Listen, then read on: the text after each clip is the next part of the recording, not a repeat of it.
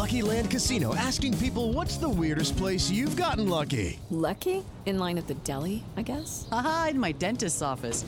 More than once, actually. Do I have to say? Yes, you do. In the car before my kids' PTA meeting. Really? Yes. Excuse me, what's the weirdest place you've gotten lucky? I never win and tell. Well, there you have it. You can get lucky anywhere, playing at LuckyLandSlots.com. Play for free right now. Are you feeling lucky? No purchase necessary. Void where prohibited by law. 18 plus. Terms and conditions apply. See website for details.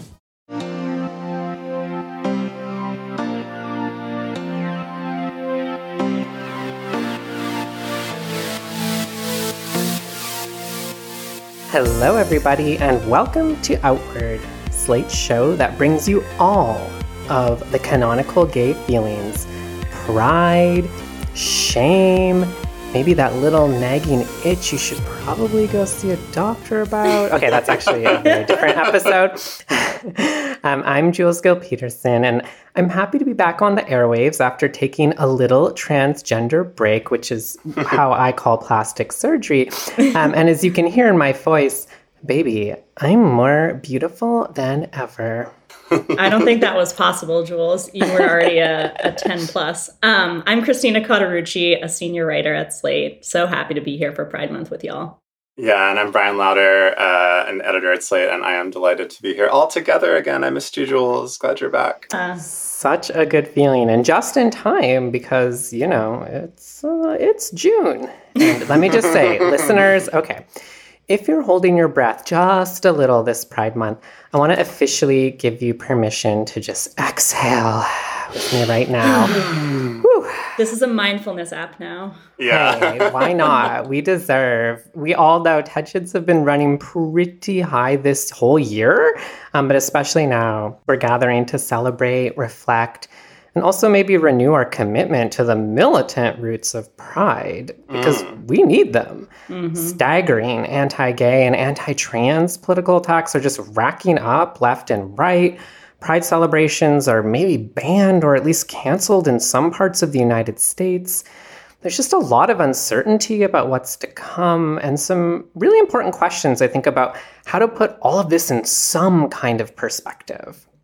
So for this Pride Month, Christina, Brian, and I thought we would just dive right into those complicated, messy feelings right there with you. And so first, okay, we have to talk about Target. The big box retailer became one of the month's most talked about case studies in rainbow capitalism after an onslaught of right-wing media singled out Target's Pride collection and merchandise as apparently uniquely immoral, leading not just to a bunch of people going into stores and ransacking displays, threatening employees, but also to Target itself walking back or possibly removing some Pride merchandise or displays from some locations in what critics, sometimes would see as a kind of capitulation. So Christina has a wonderful new piece out embracing the big, huge, ambivalent feelings she got from this whole saga. And we'll try to sort through ours as well with her. Then we'll be joined by journalist Delilah Friedler, who has a moving new essay exploring the existential strain on queer and trans communities in rural Tennessee in the wake of that state's legislative attacks on trans people and the renewed aggression of white supremacists and open Nazis. Delilah actually asks us to set aside our preconceived notions that southern states or rural settings are inherently anti-queer and anti-trans, or even that we should try to let go of those places or magically relocate everyone to a big city in some blue state. So we'll really get into talking with her about the genuine power of despair and maybe an interesting kind of rural southern resilience in this dizzying moment. Clearly, tough feelings deserve their place at Pride. But I promise you, this episode isn't here just to get you down. We'll have our usual prides and provocations to tickle you with, not to mention our monthly updates to the gay agenda. But first, I believe, Brian, you have a special announcement for us. Yes, I do. I wanted to let our listeners know about a series that we have running in Slate this week, the week that the show comes out, called Not Quite Pride. If you've been listening to the show, you know that for some time now, but especially this year, life for trans and queer people in America has gotten a lot scarier due to the coordinated legislative assault and related vigilante attacks that have been alleged against us. Now, while we're obviously still proud of our communities and culture this June, it would be a lie to say that we're not feeling other emotions as well. Things like despair, fear, and maybe even contempt. So at Slate, we decided to make space for those darker and more complicated emotions and responses to this state of emergency that we're living in the form of a series of essays. So as Jules mentioned on the show today, you're going to hear from one of our authors, Delilah, who's written about the grief many trans and queer people are suffering as they contemplate fleeing beautiful rural areas in states like Tennessee. But that is just one part of Not Quite Pride. We have a shrug of indifference from a queer historian who knows the secret of why we'll win. We have a horny postcard from the writhing masses of Pensacola Beach, and a deep dive into the separatist fantasy of lesbian reproduction without men. All of these different queer reactions to this moment we're living through, all of them not quite pride. We'll link to this package on our show page. I hope you will take the time to read all of the pieces and share them far and wide this Pride season. I love that. What a great idea for a package. Hey, it's Kaylee Cuoco for Priceline. Ready to go to your happy place for a happy price? Well, why didn't you say so? Just download the Priceline app right now and save up to 60% on hotels. So whether it's Cousin Kevin's Kazoo Concert in Kansas City, go Kevin, or Becky's Bachelorette Bash in Bermuda, you never have to miss a trip ever again. So download the Priceline app today. Your savings are waiting. Go to your happy place for a happy price. Go to your happy price, Priceline. All right, now it is time for Prides and Provocations. Christina, why don't you start us off? I'm laughing because Jules just promised that, like, it's not all sad. And here I am about to share, like, a really Ernest on Maine moment of provocation for myself. So Make me a liar, Christina. Go ahead, I dare you. Yeah. So I came down with COVID actually half an hour before I was supposed to go to my first Pride event this year. Homophobic. And I was out for the entirety of Pride, obviously, here in DC. If you listen to the bonus episode I hosted last week, you heard me talk about how excited I was for a bunch of things that I was going to do.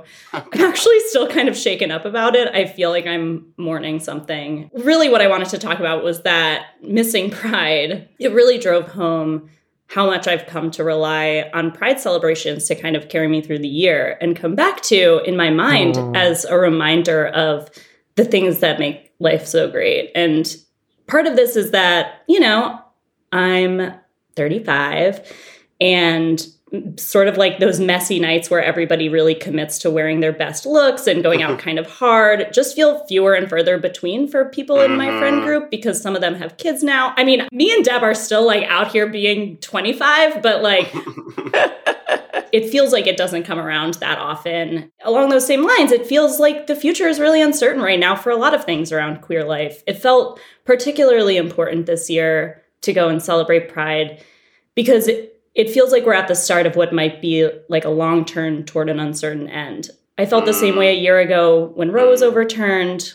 We just don't know how this goes. We can't see around the next curve in the trajectory of our country, our politics, our lives. For me, it's been really destabilizing.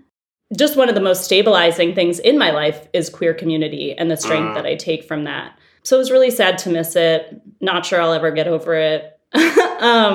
Yeah. And, you know, just asking everyone to send me a little happy Pride sparkle if you have any to spare this year. So many. Oh my God, so many. Thank you. Yeah. How are you feeling, Jules?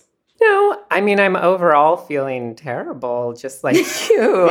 Also, I'm only a hair under 35. I'm also really feeling that. But I will say, I'm feeling provoked, but in a positive sense. I kind of wanted to have something both lovely and kind of, you know, superficial-ish. I mean, you know, listeners may know the most homophobic thing about me is that I actually don't really like musical theater. I don't actually watch the Tony Awards. However, I was happy to see and sort of pleasantly provoked or thought there was some pride in a provocation from this month's Tony Awards.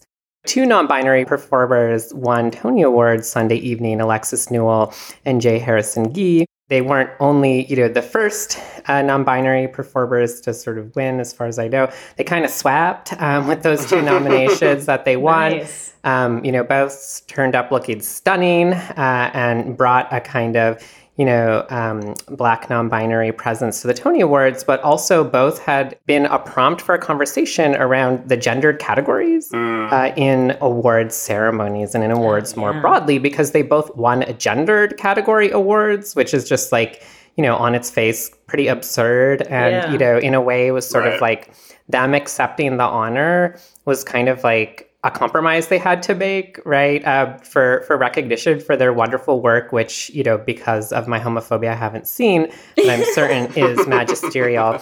And I just, there's just something like, I feel like gender categories in award shows, again, super low down on the priority list, but like kind of one of these things where it's like, yeah, right. Like, no one even says the word actress anymore. It's like not really, like we just say actor or performer. And it's like, okay. Also, award shows are too long. So like definitely eliminate the gender categories, slim down those shows for us, and, provide an opportunity, not just for non-binary performers, but actually for everyone to I think, enjoy the difference that not having to gender your excellence or your recognition might make. So thanks to them both for being gracious enough to accept gendered awards, but also kind of give a little provocation to the Tonys and to us all this month. Brian, what about you? Okay, so I think we often think of PMPs as sort of a binary, like... Speak for yourself. What did I just say? Yeah, no, Jules was definitely both, but okay, point taken. Maybe some of our listeners think this way, you've got the pride or the provocation, but it's actually, I've learned in sort of thinking about mine for this month, it's a circle.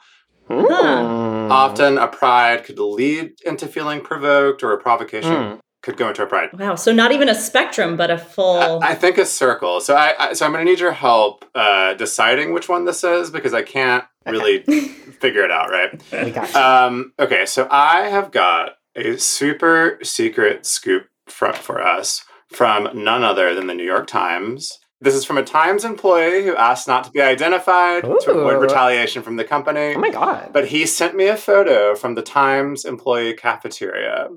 And this photo was of something called Pride hummus. I'm sorry. Oh, no. I'm going to describe the Pride hummus to you. It is in a milkshake cup, plastic milkshake cup. Excuse me? And it was 5 layers of different colored hummus. Now, what our investigative journalism has not revealed yet is whether this was food coloring or whether it was different vegetable hummuses, which is possible. But we definitely have purple, indigo, green, orange, red, and then the regular, like, beige. Yeah, like on top. And because it's the inclusive pride flag. Yeah, and this Pride hummus. And this was, by the way, $5.99 at the Times employee cafeteria. Also, I'm just thinking about hummus, you're meant to dip. So you're then supposed to like dip all the way to the bottom of this cup. Of this, and like, your milkshake hand just cup. like getting hummus on all sides on the way down once you get to the purple. Multicolored hummus. That's the BDSM hummus collection. Nobody ever say we don't do real investigative reporting on this show. So, yeah, my whistleblower wrote to me and said that their brain went into white noise mode thinking about how we went from Stonewall to $5.95, this garbage.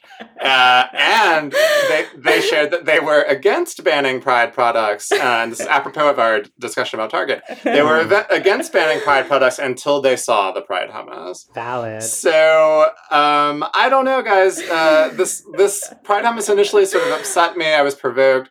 But then, and it's made our whistleblower want to like rip rainbow tchotchkes off of store shelves, I think. That's kind of frightening. But then I was like, is the cafe chef that did this actually, am I proud of them? Is it like so far that it's camp or something? I don't know. First of all, you had to make, 7 different kinds of hummuses? Yeah, either we're food coloring like 5 or 7 bowls, or we're actually making like a spinach one and like a ube one. I don't know, but so someone's doing that. So I don't know. What do you guys think? Is that a pride or a provocation or something in between?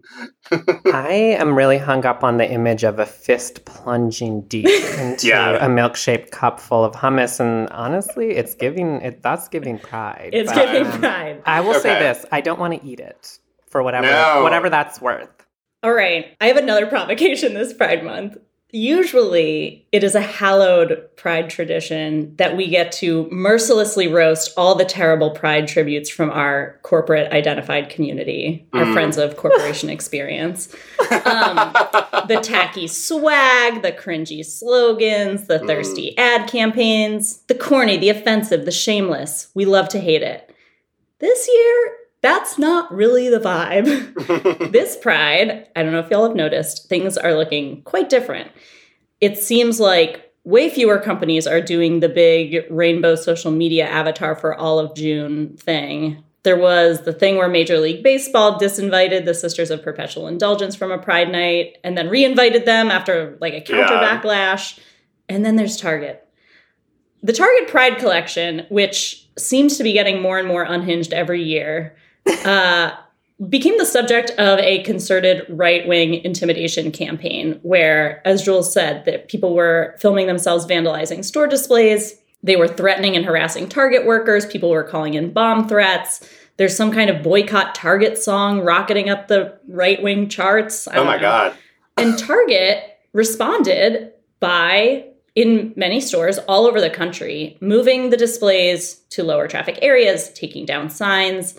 And certain items were actually removed from the shelves and from their online marketplace across the board, including a swimsuit designed for trans feminine people and sort of a hilariously benign fanny pack because it was designed by a gay who made other products with like kitschy, tongue-in-cheek satanic imagery. So they're not even selling that anymore. Some Target employees are also saying their stores aren't selling any items referencing trans identity at all. So I found myself feeling pretty irritated and kind of down about this, in spite of the fact that I really don't think there was ever anything useful politically about selling these products. I don't think it matters to our lives or our safety or our happiness. I don't really buy that it helped change the culture toward like LGBT acceptance. I was kind of thinking to myself, like, why does this still feel wrong? Why does this feel like a political threat if it was never a political asset to begin with? You know, what was corporate pride all about? What purpose does it serve?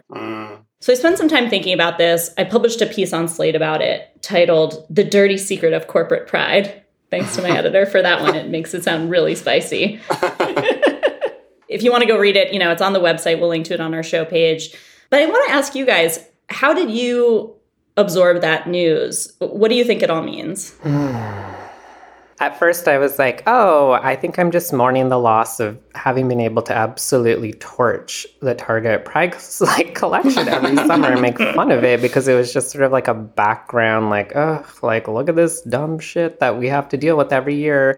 But like many things lately, I just sort of feel more sort of the uptake of what was going down because obviously came on the heels of Dylan Mulvaney receiving like 2 cans of Bud Light, which like, again, this sort of new version of right-wing boycott that's not actually boycotting corporations at all, but is like using the term boycott as a pretense for, at least engaging in representations of violence against especially trans people or LGBT people and kind of just using products as effigies or surrogates is alarming. And, watching shooting all your Bud Light cans. Yeah.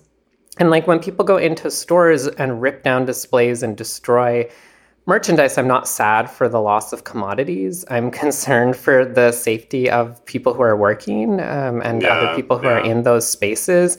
And let's be real, big box stores and malls in America function as privatized public space. And so, there is just sort of this way that I think a lot of how the normalization of a culture of violence operates is by first identifying kind of like non-human targets, right? That you can act out a lot of violence on, not because you really believe you're hurting the people you want to hurt, but because it's a prelude or a pretext to doing that, or it's a way of kind of like showing people that it's okay to do that or inciting them. And that is the thing that really has just left me feeling stressed in a very United States kind of way where I'm like, okay, I'm very worried about like real world violence, right? Against especially trans women.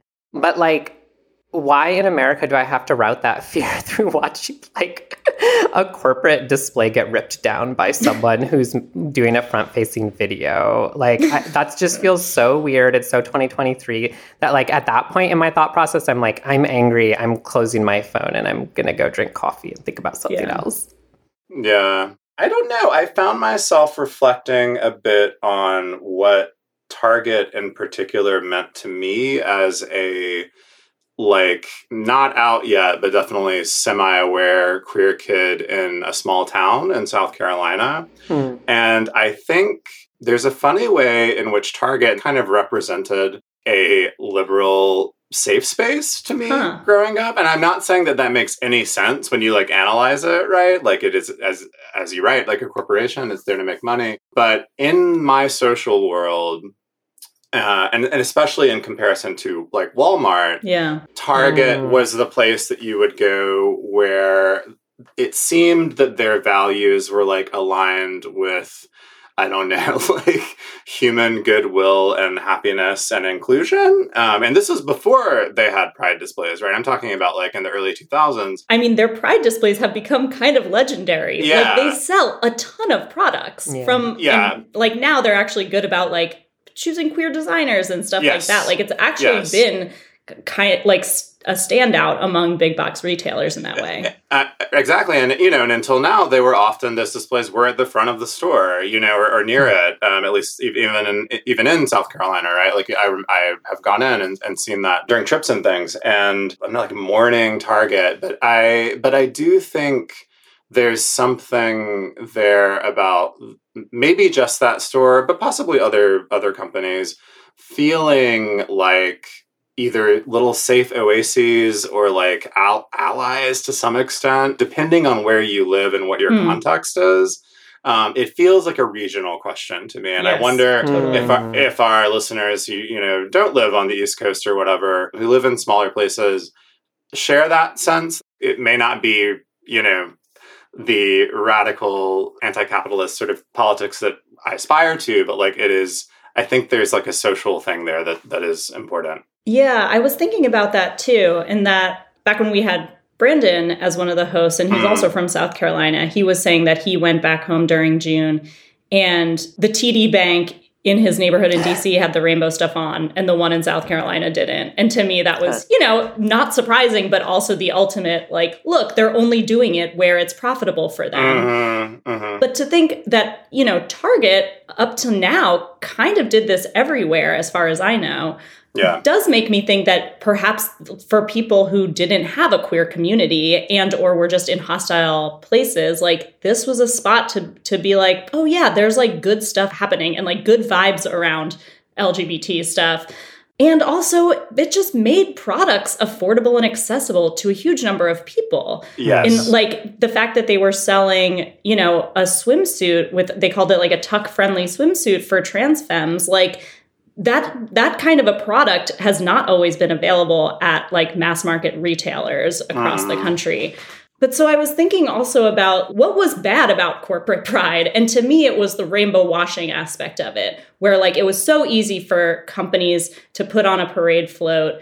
You know, the money that it cost them to do that and whatever loss of goodwill back then from homophobes was worth the good vibes that they were getting from people, especially in like centers of power like DC or New York, where then those people would go back to their jobs where they're making decisions, especially these like well-meaning cis het allies who would go back and be like, Facebook, wasn't that nice? They like love gay people. Right. Yeah. I mean, I think like a light bulb moment for me reading your piece, Christina, is and you're like, you talk about the way that there's been a lot of framing. Rainbow capitalism was somehow leading cultural norms, when in reality, it just merely reflects them back. And so the fact that a bunch of random companies got really into this, like maybe Target was a little more on the, you know, trying to monetize a kind of cultural wave through literal merch, right? But a lot of the other corporate pride is actually just an employee side thing. It's a legal liability issue. If you want to hire people who are LGBT, you can't discriminate against them. And also, like, you can't recruit them if your workplace is not seen as welcoming. And, you know, I was thinking about this because I can always bring a little Canadian perspective to the show. Oh my God, yay. You know, I mean, you know, some of my first prides when I came of age, because I'm so shockingly young, you know, back in the early to mid-aughts, you know, Canada had already legalized same-sex marriage in 2005. And I can remember going to pride parades, you know, in the wake of that. And we were all ready. I mean, I have my own TD Bank story in Toronto from like 2006 or 7, where I was like, well, here we go.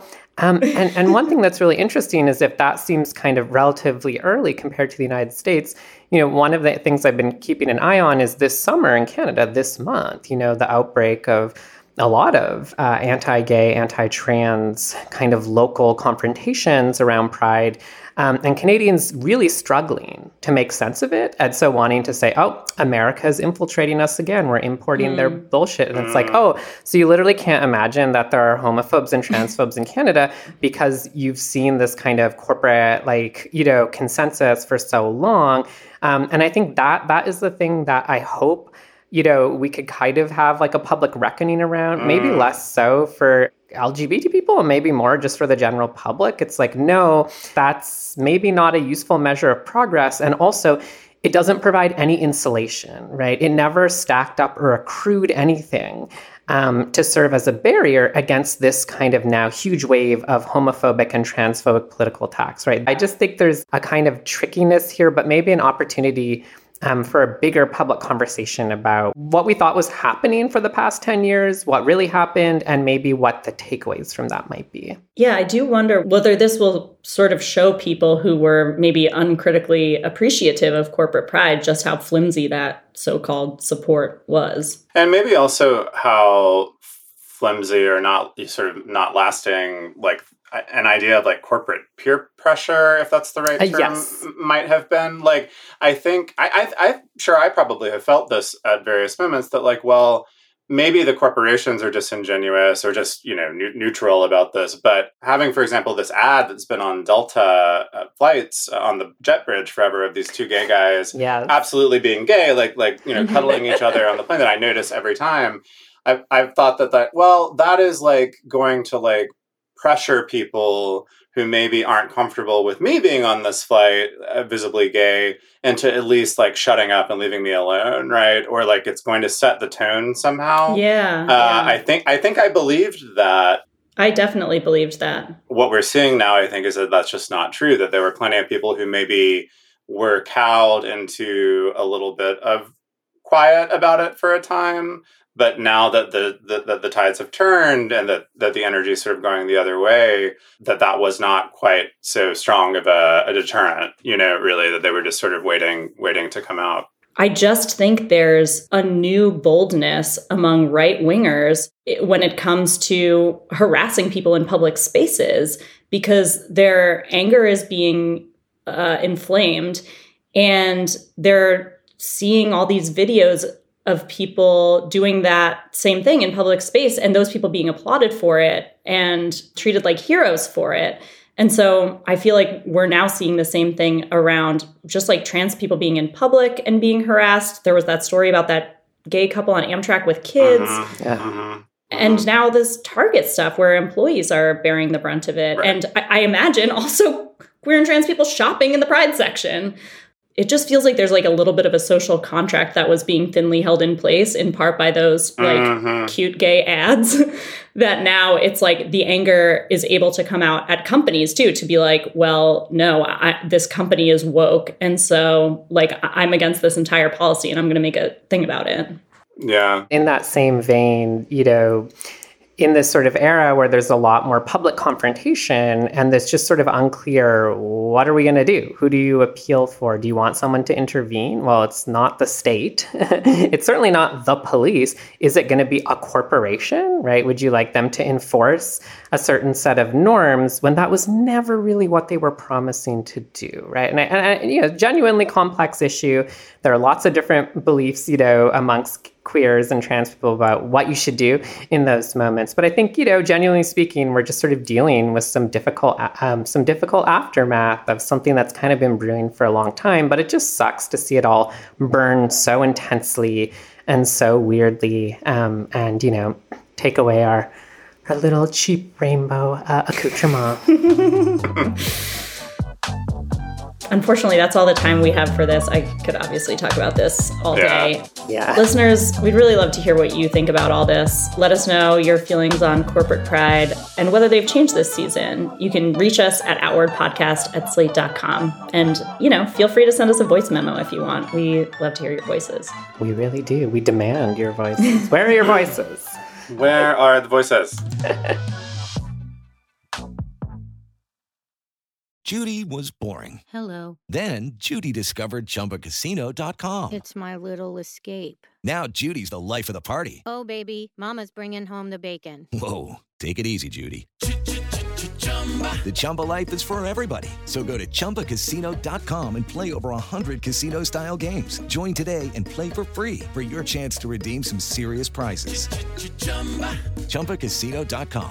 No purchase necessary. Void where prohibited by law. 18 plus terms and conditions apply. See website for details.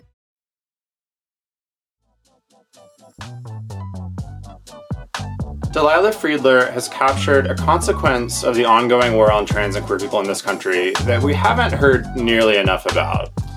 She writes, quote, "Under such hostile, even genocidal conditions, queer and trans people living rurally, especially in states like Tennessee and Florida, face impossible choices. Do they uproot, leaving behind their quiet lives, gardens, and favorite hiking and foraging spots? Or do they stay in places where some of their families have lived for generations, and others have painstakingly forged queer community where none existed, at possible risk to their health and safety? Either path is fraught with fear, uncertainty, and the grief of losing home." Delilah's time living in Tennessee and her networks there have allowed her to bring us a rich and heartbreaking report about this forced migration crisis as it's unfolding. It's a story that grapples with all of those emotions that she mentions, and one that I think invites us to see possibilities for trans and queer life that we maybe hadn't considered before, even as those possibilities are being narrowed. Delilah is a wonderful journalist and Slate contributor who's written on queer community and climate justice for Rolling Stone, Mother Jones, Pitchfork, Vice, and more. We spoke recently about her great Rolling Stone article about the queer underground nightlife scene and ketamine during our chat with Alex Belser on the episode about queering psychedelics. I'm so proud to have this new piece in Slate, and I'm thrilled that Delilah is here today to talk with us about it. Welcome to Outward, Delilah. Thank you. I thought that maybe we could start with you just telling us a little about your history with Tennessee. How did you end up living there for a while, and what did you make of that experience? I got connected to queer community in Tennessee when I was already living in the South. I'm from California, but I have a lot of family in New Orleans. And after I graduated college, I went to live in New Orleans. And through that, met some people who knew other people with this community land project in Tennessee. Mm-hmm. And so I was invited up there. I think it was the third time that I visited that I was going through a bit of a personal crisis and didn't really know what was my place in the world. And so some people that were living out in the country on this land in Tennessee encouraged me to come and live with them while I sort of figured things out. And so I think I was 24 when I decided to make the jump into this totally unfamiliar living situation. I had never lived in the countryside. I had never lived in the South outside of the liberal bubble of New Orleans. And I moved up there and I stayed for 9 months. Mm-hmm. And so tell us a little bit about the genesis of this piece. You've obviously got a network of friends and contacts still in Tennessee. What was happening and what did you sort of want to capture in this story?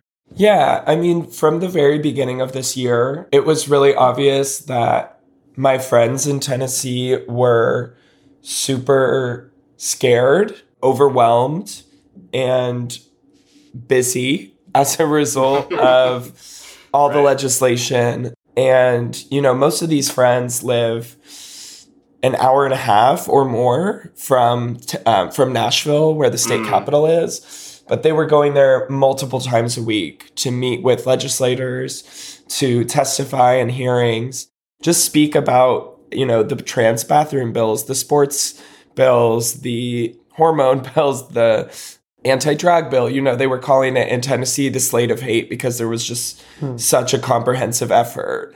And so this was going on in many states, in different parts of the South, in different parts of the country. But I became very aware of what was happening in Tennessee specifically because my friends were just so teetering on the edge of burnout from everything they were doing to try to organize in the interests of our rights. I mean, I love the fact that, this community that, might be small town or rural based is nevertheless, making these long trips to Nashville. And how you tell the story of these folks is really helpful for city brats like me, reminding us not just that tons of queer and trans people in the South and they're there for all sorts of reasons, but also that people who have a kind of intentional small town or rural life in southern states as queer and trans people aren't necessarily doing it as escapism from the rest of the world, but are very embedded in both their local communities and state level issues and state politics. And how would you describe that? A lot of trans people are really involved in the local community. And the first thing that comes to mind because of the topic we're discussing is activism and organizing. And, even if we just think of quote unquote left-wing organizing, if you're working with people from, let's say, the whole county, that's a rural county in Tennessee, that's not the same as organizing with social justice people in a city where they are probably queer themselves or they have trans friends. If you're part of some kind of healthcare coalition or a prison abolition working group in rural Tennessee, you could be the only queer person in the room, let alone trans person. And so a lot of my friends are really involved in those kind of efforts where even if it isn't bringing them into contact with, the full religious and or conservative flank of their region, it's still going to be a little bit of extra work for them, I guess, to try to integrate into these spaces and maybe do more education. And then, of course, that's to say nothing of if you go to the town council meetings or you go to the county board of supervisors or whatever it may be, and you show up and testify. And it's just a lot more common than if you were doing that kind of work in a city like New York. It's a lot more common to just be the only trans person in the room, or maybe that these people have ever seen in their life. So I think it shows how committed people are to their activism, that they're willing to take that step. And I think a lot of times it just becomes a fact of life. You profile a few different people in this story. I wonder if you could pick one of them, maybe Bree or Jack, and show us how that shift from a period where there was some kind of harmony or some way of sort of making a life to the environment now, which is being shaped by all of this legislation and attacks, and how that's looked for, one of those individuals.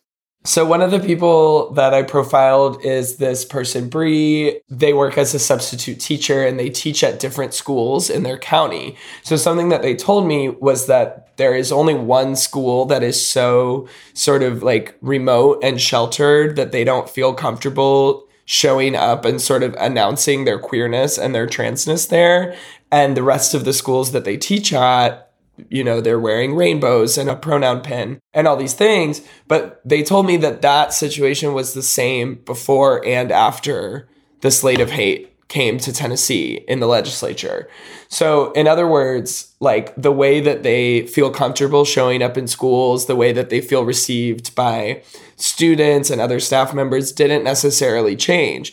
What did change was the measures that Bree had to take to protect themselves. Actually, digitally is one of the main things that they mentioned, because they had been present at, this standoff involving a lot of people from far right groups outside of a drag brunch in Cookeville, Tennessee. And, I don't know that they were specifically targeted after that, but they became aware that people from some of these far right groups were targeting queer and trans activists in Tennessee and, you know, posting their public information online, what we call doxing, was kind of just the beginning of it, because people were being hacked and having like their entire accounts taken over and information stolen. And another big concern is like infiltrators. There was just recently a story that came out from Tennessee about a organizing meeting that was infiltrated by someone from the far right who basically took all of their plans for protesting immigration policies and leaked them to the press. Wow. And so I think what I'm trying to say is like, we might assume that the result of the changing climate is that trans people feel less safe walking down the street in their small town or going to buy groceries. And I'm not going to say that that isn't true, but the stories that I've actually heard are a lot more about being sort of targeted through these kind of like shadowy underground networks and like digital hacking. And a lot of times the people who are doing that are not actually from these rural places. They could be from other states entirely. So, you know, you start to see that the threat and also the prejudice is not necessarily coming from your neighbors in this small town. It's coming from higher up in the Republican Party. It's coming from shadowy evangelical political networks. And it's coming from a lot of far-right dudes who are really sitting behind their computers and trying to do as much damage as they can without even really knowing who you are or where you live or things like that. Yeah. You know, one thing that you write about is that even as a lot of these folks are trying to think about how to do coalition building with their neighbors, I think you write really beautifully about this idea of rural life and the connection to nature that it allows people to have. You have this line from the piece where you say, "I feel especially bereaved by the growing sense that conservatives and the white folks protected by their regimes are developing a monopoly on access to nature. In cities, we can love openly and revel in community, but rarely do we get to know the peace of the forest, recalibrate our bodies by laying on the bare earth, splash with friends in a secret swimming hole, or taste the juices of a freshly plucked pawpaw." I would love to hear you to speak a little bit about that aspect of this, because, you know, who gets to have access to nature is such an interesting question. Yeah, I think anyone who has ever lived in, I'm going to say, cosmopolitan area instead of liberal bubble, because living, you know, it's not just like a bunch of liberal people in a circle trying to keep everything out. It's rather just a city where diversity is recognized and honored and people learn to get along with their neighbors. So if you've ever lived in a place like that, you've probably had the experience of going on a camping trip or a road trip where you pull into the gas station and suddenly it's like every car has a MAGA bumper sticker and people are saying things you wouldn't normally hear in your city home. And it's just like, as soon as you get like a certain radius outside of cities in most states, I would say, even if it's California, you encounter an increasing number of conservative people. This phenomenon is not new. I think it goes back a very long time. But when you look at posts online of trans people who are saying, "Hey, is it safe to keep living where I'm living? And I want to leave rural Tennessee, or I want to leave Florida. Where is safe to go?" And everyone's saying, "Well, you should move to New York, or you should move to Miami," or well, that's still in Florida. But, you know, I was trying to give another metropolitan area because there are many. But, you know, essentially, like, what is already underway is an exodus out of red states and out of rural regions to allegedly comfortable, safe blue cities or blue states.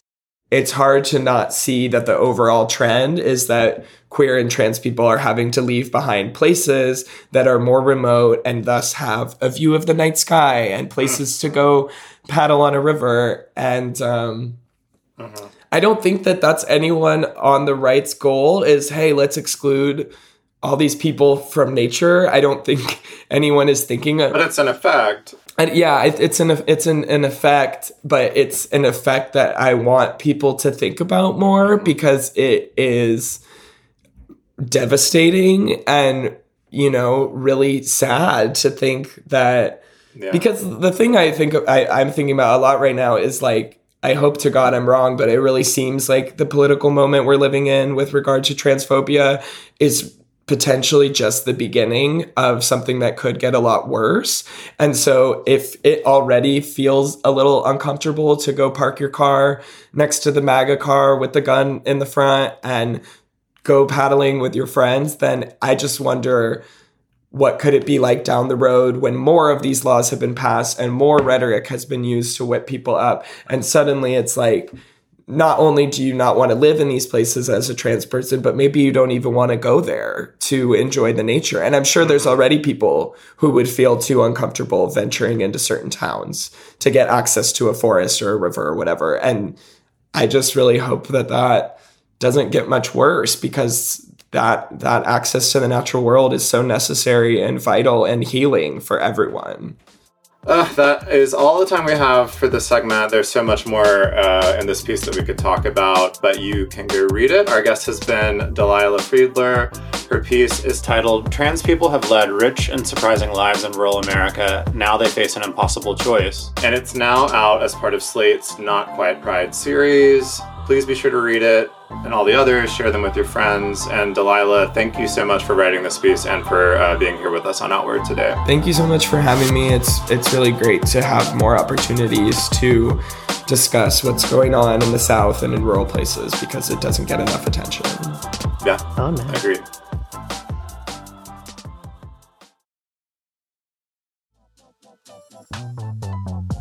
Well, that's about it for this month. But before we go, we've got your monthly updates to the lovely gay agenda. Brian, you want to kick us off? Sure. I, being a very nerdy person, have a documentary that is on PBS this month. It is called Casa Susana, and it is part of the American Experience series that PBS does. Just so you know how to get it, it premieres on June 27th, but I think it's already streaming if you have the PBS Passport app, which is a wonderful app that you should get if you don't have it. But Casa Susana is just this really lovely, sort of straightforward, quiet kind of documentary that tells the story of a underground network of transgender women and cross-dressing people who found a kind of refuge at this house up in the Catskills in New York. It provided like a safe place for them to dress the way that they wanted to socialize, to have these lovely seeming dinner parties and cocktail parties. And again, this is all in the 50s and 60s. So, a time when that was pretty dangerous elsewhere.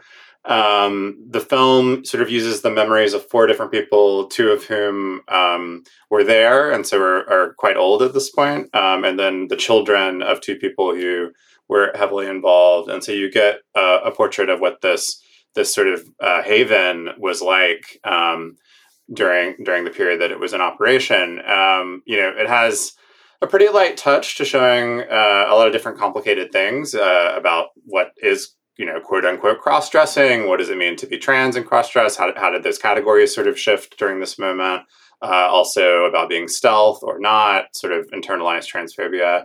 And you even get these fascinating details about like wives who would take their husbands, there and be there with them while they were participating in the social scene. So just a really nice snapshot of a place. Lovely doc. It's called Casa Susana and it's on PBS. Well, I never do this, but if you're feeling hungry for more, after that doc airs on the 27th, American Experience has got a second episode for you on Christine Jorgensen, nice. World-famous trans woman of the 1950s. And I'll just say, one of the talking heads in that episode is yours truly. So if you're not tired of my voice, wow, and you want to see me, I'll be there to talk more trans with you. I can't believe we have a movie star on this podcast. PBS, Christina, PBS. We love. PBS, it's my dream come true. That sounds really great, Brian. Yeah. Well, Jules, do you want to go ahead and share yours since you... Funny enough, I also have a documentary recommendation. Yeah. I guess we're just feeling it this month. Educate yourself this Pride Month. Right. Well, I've got one that's just delightful and darling and wonderful. There's this new documentary film. that just premiered this very month at Tribeca. It's called Chasing Amy. Ooh, I've heard of this. No, I didn't accidentally glitch there. It really is called Chasing Amy. This is a wonderful new documentary film by director Sav Rogers, who also is sort of the protagonist of it. And it's a really wonderful film about his sort of experience, in the 1990s, watching this, now kind of infamous 1997 film, Chasing Amy, and seeing, at the time he felt to be really positive LGBT representation, and as an adult kind of going after and reconstructing what that all meant when other parts of the film, definitely don't age well, like a guy's falling in love with a lesbian. And it's just this wonderful film that I think is just come out to sort of rave reviews. I adore Sav. And really, really recommend it. It just premiered at Tribeca. There are some select screenings going on in June and July, but I expect the way things are going, it's going to expand. So if we make some noise, try and get them to come out to your town, or if you live in one of those bigger cities, definitely go check out this film. I just feel like it's one of those beautiful meditations on how we get super attached to something from a pivotal moment in our lives. And then if you're brave enough to go back to it, it's just always such a wild journey and story. So I highly recommend Chasing Amy. That sounds great. That sounds super fun, yeah. Yeah, I feel like I've heard some buzz about it too. Well, Christina, what do you have? I am recommending a book because I am learned as well. Not just our docu-fiends here. The book I'm recommending is a novel called Dykette by Jenny Fran Davis. It's about 3 queer couples on a holiday getaway at one of the couple's second homes in Hudson, New York. It's told through the perspective of a high femme named Sasha, who has a butch boyfriend, and she's grappling with her jealousy of this other femme on the trip who she perceives as sort of a threat to her. She's also sort of fumbling over her desire for commitment and security and domesticity, which she seeks out through what Jenny Fran Davis calls high femme camp antics, which was the title of this essay she wrote. But basically it's referring to performing over the topness, neediness, demanding what you want in a way that kind of ensures that you'll never be satisfied when you receive it. It's a very, very rich and discomforting novel. I found it to be a really fresh feeling exploration of femme as an identity, something that made me think about a lot of stuff that I had never really thought of before about, what femininity means and how and why we perform it and what that means as a queer person specifically.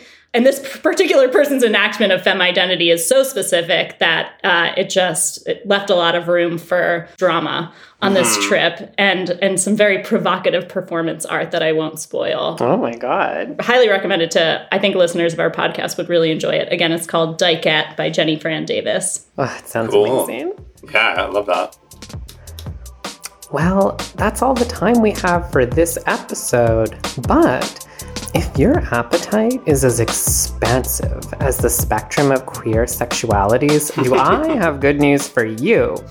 This month, Outward is bringing you weekly bonus episodes to keep your Pride feed well stocked and maybe well lubricated.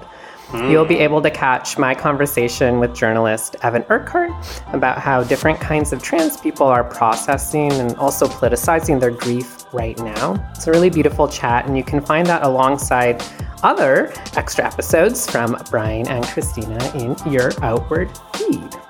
But also, please send us feedback and topic ideas to outwardpodcast@slate.com, or send them to us via Facebook or Twitter, where we are at Slate Outward. And as always, a little reminder that if you join Slate Plus, you'll get ad-free podcasts, extra segments on shows like The Waves and Working, and you'll never hit a paywall on the Slate site. If you want to learn more, you can go to slate.com/outwardplus. June Thomas is our producer and the Grand Marshal of this bloody parade. Emily Cherish provided some essential and much appreciated editing help this month. If you like Outward, please subscribe in your podcast app, tell your friends about it, and rate and review the show so others can find it. Bye, Christina. Bye, Brian. Bye, Jules. Happy Pride. Stay gay. Happy Pride. Happy Pride, everyone. Judy was boring. Hello. Then Judy discovered ChumbaCasino.com. It's my little escape. Now Judy's the life of the party. Oh, baby, mama's bringing home the bacon. Whoa, take it easy, Judy. The Chumba life is for everybody. So go to ChumbaCasino.com and play over 100 casino-style games. Join today and play for free for your chance to redeem some serious prizes. ChumbaCasino.com.